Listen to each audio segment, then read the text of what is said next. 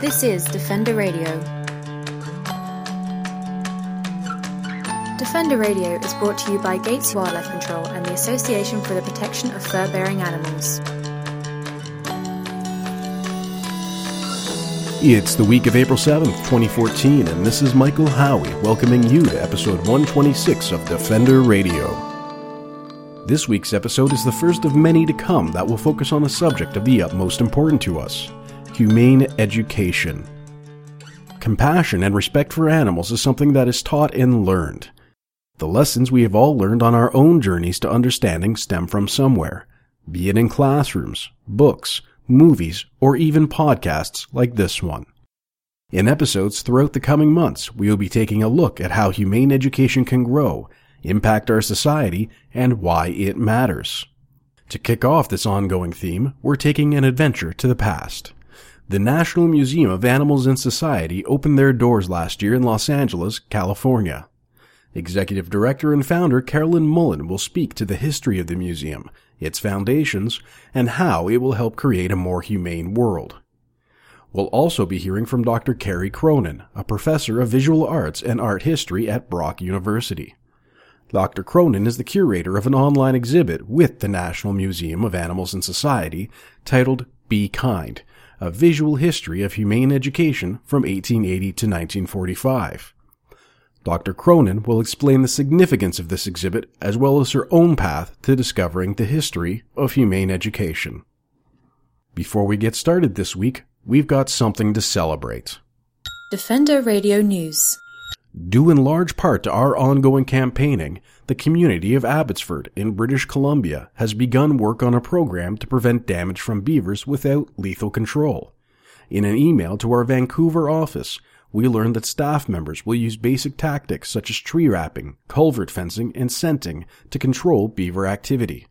If all else fails, we will then be contacted for consultation before trapping is ever considered. Success stories like this are only possible with the help of our online supporters, our volunteers, and our donors. Learn how you can get involved at furbearerdefenders.com. Defender Radio News. Carolyn Mullen had a dream: to build a place where humane education would get the recognition it requires. And that dream has come true. As the executive director and founder of the new National Museum of Animals and Society in Los Angeles, Carolyn works with experts from around the globe in displaying the history of animal welfare, including humane education. She joined us last week to tell us more about the museum and its exhibits. Why don't you tell me a bit about the history of the museum? Where did the idea to do this come from? Yeah, that's a really good question. So I have experience working in museums. I mean, one of my first paid jobs, internships, was in middle school, and I was working at the Miami Science Museum. Fast forward, 20 years or something, and I'm at Farm Sanctuary and doing spring cleaning, and I come across this newsletter from the 1980s, and there's Gene Bauer, the founder of the organization, with this amazing mullet, and I just realized, this is precious, and are any of these materials getting preserved, whether it's at this organization or just on a more broad scale? And as I began doing research, I realized that there was no museum doing this for the animal protection movement, but you see it with civil rights, women's suffrage, the labor movement, even environmental history. So that's kind of how it got started. I mean, just the idea, and then bringing it to fruition took quite a bit of time. I left my position with the farm and decided to get my feet wet in the museum world. And, I worked at children's museums and art museums and science museums and local history museums. And so I kind of developed a really good founding and grounding in the museum world. So just last year, we opened our first facility in Los Angeles. And why did you choose Los Angeles? That's, it's not the place people often will think of when it comes to a lot of social activism, but California has had a pretty rich history when it comes to animal welfare. Definitely. I think LA is California in general is fairly trend-setting. You see a lot of the first ballot initiatives come out of the state, a lot of the first vegan restaurants, first vegan ice cream shops. I mean, you name it, for free, West Hollywood, which I'm sure your organization is very interested in. That all happens, of course, here. I think it's partially a selfish choice. Los Angeles is such a great place to live, sunny, beautiful weather year-round. It's one of the biggest metropolitan areas in the world. So we get a lot of visitors to the museum internationally, whether it's Australia, Costa Rica, even Canada. So it's a great location. But I could see, other types of museums similar to ours opening up in D.C. or New York or San Francisco. And ideally across the world. So. Yeah, I guess it's because California is one of the younger states. People don't often associate it with history, but the kind of history you look at isn't really what's normally taught in textbooks. How do you come up with sort of the subject matter for talking about humane education? Where do you start? That's a really good question. Because this hasn't been done before, I think everything is new fertile territory for us. Even the exhibit on humane education that we did, and I know that you interviewed the curator, Carrie Cronin, creating humane education about humane education was kind of fun, and some of the responses to the curriculum was interesting. But it's definitely new every time, and luckily we have a great resource with our advisory council, which is filled with people from around the globe with, some wonderful accolades to their names, among them historians. So we're able to create some pretty great curriculum that is modern but at the same time preserving that history. I guess a question that I have to ask, as a bit of a history junkie myself, is when we talk about, for instance, American history, and we hear about the Civil War, the Boston Tea Party, these large events that really shaped a nation. But when we talk about humane education, that's very much an ideal that has grown over a long, long period of time. So why is it important to focus on it as a society now in the 21st century? Well, there's that old adage, that children are the future, and if we want to have a brighter future, it's in the hands of our children. And so investing that time and that energy in our kids and in our youth, I think, is incredibly important. And humane education has a rocky path, and it's amazing that it doesn't have a stronger force in today's, or a stronger hold in today's world. And I'm sure Carrie Cronin talked about this, but humane education was incredibly popular in the 1800s and the 1900s. I mean, you saw groups like the Bands of Mercy all over the country. I mean, to the tune of tens of thousands of organizations akin to the Boy Scouts and Girl Scouts. So it's just, I get goosebumps just thinking about how many kids were taking that pledge to be kind to animals and would spend their afternoons or their weekends working on things for the club.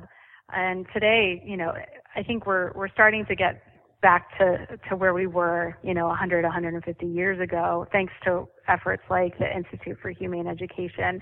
And now they're certifying graduate students in humane education. And so I think it's slightly changing, but I wish it was faster. Why do you think it's been cyclical like that? I know history often repeats itself, but on something of this scale, I would think we ordinarily see sort of a linear movement. Again, you look at slavery, you look at Aboriginal rights, you look at women's rights, issues like that. Sort of once you hit that precipice, it doesn't just stop, but it kind of changes direction forever. Why do you think with humane education and even just the acknowledgement of the issues in that subject, that it's taking sort of a rebirth almost of the entire movement to get it back out there? That's a really good question. I know humane education was interrupted surely by World War I and World War II. And that was the case for the entire movement. People were working on animal issues all over the place, and it just wasn't humane education. But energies were rediverted into wartime efforts. And, there were animals present in the wars, whether they were horses or dogs. And so that's where our attention and our efforts and our energies and our monies went. And I think, we're getting back to humane education, but, organizations are so pressured to uphold their basic mission and rescuing, providing direct rescue for animals or direct care at a sanctuary. And so humane education tends to fall to the wayside. But really what I would love to see is, something akin to Women's History Month or, Black History Month or, Cesar Chavez Day. I think our movement has that same history, and getting it introduced at an elementary level, just saying, hey, this month we're focusing on animal protection. And do you know Henry Bergh? Do you know Caroline Earl White? What did they do? What's pound seizure? That no longer exists. How did they accomplish that? So just recognizing our movement on that level and ingraining it into students, I think, is essential. For example, recycling wasn't a big thing among my mother's generation, but, they ingrained it in us as children, like, hey, here are the recycling bins in the classroom, at the cafeteria, and it just becomes second nature. It's like, oh, of course, everyone recycles. So it's generational, and I think if we invested our time and our money into students that way, we'd be in a much different place. Well, and speaking of students, I see that you do have individual curriculums and classroom experiences for students. What's the reaction been like from teachers, parents, and students themselves? Yeah, we've had a really good reaction, and our humane education program is pretty diverse. We go and we've reached out to preschoolers, we've gone into universities, and while we do offer these different programs, whether it's a historical look at animal protection or Career Day is widely popular, I think everyone comes out really impressed and shocked at the variety of issues or the variety of animals or just the new things in science or what have you. But Career Day, I think, is one of my favorite events to do. Most people, or especially children, and I'm a case in point, people would ask you, what do you want to be when you grow up? And you automatically think veterinarian. How else do you help animals? But I think in this day and age, that's not the case. If you're artistic, you can be a graphic designer and create the newsletters that these organizations use to get the word out. If you're a photographer like Joanne MacArthur, who our next exhibit is centering around, you're documenting the atrocities that happen to animals. And, that's an important part of all of this is bearing witness. Whether you're an author or a writer or you enjoy writing, creating a novel or writing articles for online publications or the Huffington Post. There's so many ways to help animals. And I think that's one of my favorite things to do with students is talk about that. Well, and speaking of Joanne MacArthur's work, one of the things I find interesting in a lot of historical perspectives is how we easily gloss over the mistakes we've made. An example of that, in Canada, we're very, very proud of celebrating the Underground Railroad, which you likely know was a big part of our history in helping blacks escape from America during persecution.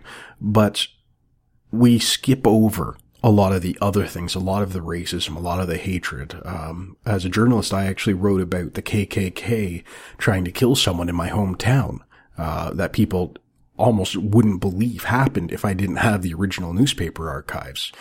And when it comes to animal welfare, there's also some dark parts in the past. For example, Hal Herzog, a professor of anthrozoology I know, wrote about one person, I can't remember the individual's name, who, in order to measure animal intelligence so we would not test on animals, tested on animals. Our own organization in the 1950s and 60s actually funded trap development in trying to find a humane trap. It's a lot of these little things that we often don't talk about, but did play a big role. So is that something that you take into account in your exhibits and in your lessons? We haven't to date, but it's incredibly fascinating to hear what you're telling me because I had no idea. And I think that's the biggest hurdle for this museum is documenting history that hasn't generally been documented. And I have no doubt that there's even more sordid history. And I know that some of the anti-vivisectionist groups, they may have a philosophy where they encourage, more humane animal testing. And so how do you feel comfortable with that as a donor and as a supporter? And so I don't know. It's a very tough, complicated relationship that we have with animals, with each other in this movement, as organizations on that organizational level. And sure, it is something that we're documenting if we can. And if anyone has this lead on a piece of history like you have regarding this trapping development, we're definitely interested. So I encourage anyone and everyone to send, those tidbits of history our way, or if there's anything that we could acquire for our collection. We're constantly on the lookout for artifacts, material for the archive or our library, and that goes not just for animal protection material, but what's occurring on the flip side. What is the industry creating? And it's quite shocking, the material that you can find. What is the dream? I mean, if you started this up last year, you're already clearly getting some success, getting some big names coming in for exhibits, getting a lot of online interest. What is the long-term goal of the museum? The long-term goal is to eventually open a permanent facility. What we have right now in Los Angeles is a great starter facility, but it by no means accomplishes what we want to do. We'd love to see ourselves in a 75,000 square foot building, a place where we can comfortably have permanent exhibitions, rotating exhibitions, and not just on animal protection, but also regarding animal studies. So looking at our relationship with animals and how that's expressed through the arts or the humanities, literature, music even. And also having classrooms. I think it'd be wonderful to have, troops of kids through the museum partaking in field trips or attending a summer camp, that sort of thing. A wonderful auditorium so we can do film screenings for large numbers of people and have workshops and conferences. And right now we're not able to do that because we are so small. But that is a long-term goal, and I think we'll get there. It's just going to be a number of years. To learn more about the National Museum of Animals and Society, visit museumofanimals.org. We'll be right back after these words from our sponsors. You're listening to Defender Radio. First, they tear a hole in your roof. Then they get in, destroying your insulation, chewing your electrical wiring. Raccoons and squirrels are eating away at your biggest investment, your home. I am Brad Gates of Gates Wildlife Control. Don't wait any longer. Call Gates Wildlife Control. We'll humanely get them out and keep them out. We will come to your house and provide you with a no-obligation free estimate. Please visit us at gateswildlifecontrol.com or call 416-750-9453. BearSmart.com is the most comprehensive resource on the web for all things bear. At BearSmart.com, we work hard to ensure people and bears safely and respectfully coexist. Join us as we give bears a voice at BearSmart.com.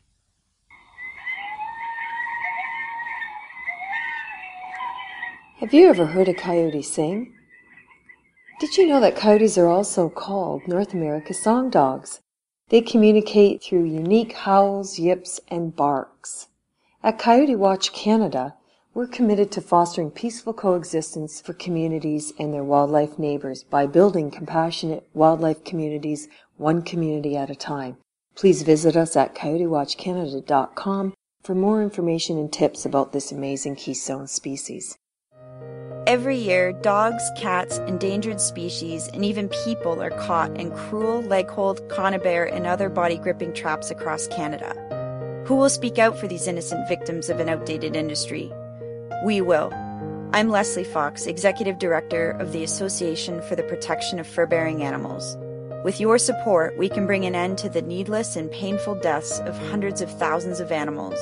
Become a member today at furbearerdefenders.com to find out how you can give hope for our fur-bearing friends. This is Defender Radio. It seems like spreading the concept of compassion for animals is a new battle. But you may be surprised to note that there's evidence showing these efforts stretch back to the 19th century. Dr. Carrie Cronin of Brock University is the curator of a new online exhibit, Be Kind, A Visual History of Humane Education, 1880 to 1945. Dr. Cronin joined us recently to tell us more about her exhibit. Why don't you tell me a bit about yourself, your background in the arts? Yeah, sure. I am an art historian, actually, not an artist. So my degree is in art history, and I've always been really interested in thinking about the ways in which images can be used to make social change. So my first book project that I published in 2011 looked at sort of the creation of ideas of environmentalism in the national parks. So how we define nature, how we define wildlife, how we define appropriate activities in those spaces. And I was sort of looking at how images kind of create these ideas of nature, or who counts as wildlife, who doesn't, what dictates acceptable behaviors in these park spaces. So my current work on animals and animal rights and animal advocacy kind of grew out of that. I started to think about how the way we think about animals really is shaped largely by visual representations. So how we encounter them, how we think about them, how we come to know about them is often through things like art or television programs or postcards if you're in a national park. So I just started thinking more and more about how activists can sort of harness that power of the image and think about how to create social change for animals using visual culture and art.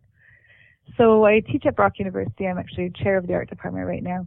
And I teach a course called Picturing Animals, in which we sort of explore these ideas in significant detail about art, advocacy, and how it has functioned to kind of normalize certain behaviors towards animals or attitudes towards animals, but also how it can be flipped on its head and challenge some of the dominant norms or dominant ideas that we have about other species.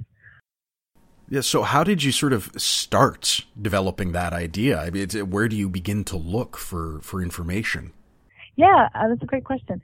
So my current larger research project right now, I'm actually writing a book at the moment on the history of animal advocacy and how early campaigners and reformers used art and visual culture.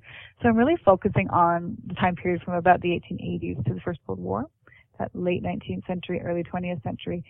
And as I was digging around in archives, looking at this material for my research, I started to notice a very strong pattern towards humane education. And when I began this research project, I actually didn't know much about the history of humane education. I mean, I had heard of it, but I didn't realize that the roots had stretched back this far. So I found more and more material on this. And not only did I just find it interesting from a researcher perspective that there was this dominant thread of humane education, but I also noticed right away that a very big part of this humane education curriculum had to do with art and visual culture. So teachers were being told things like, you should have certain posters with certain artworks in your classroom to help foster these feelings of kindness and compassion towards other species in children. So I started thinking about art in that context of humane education.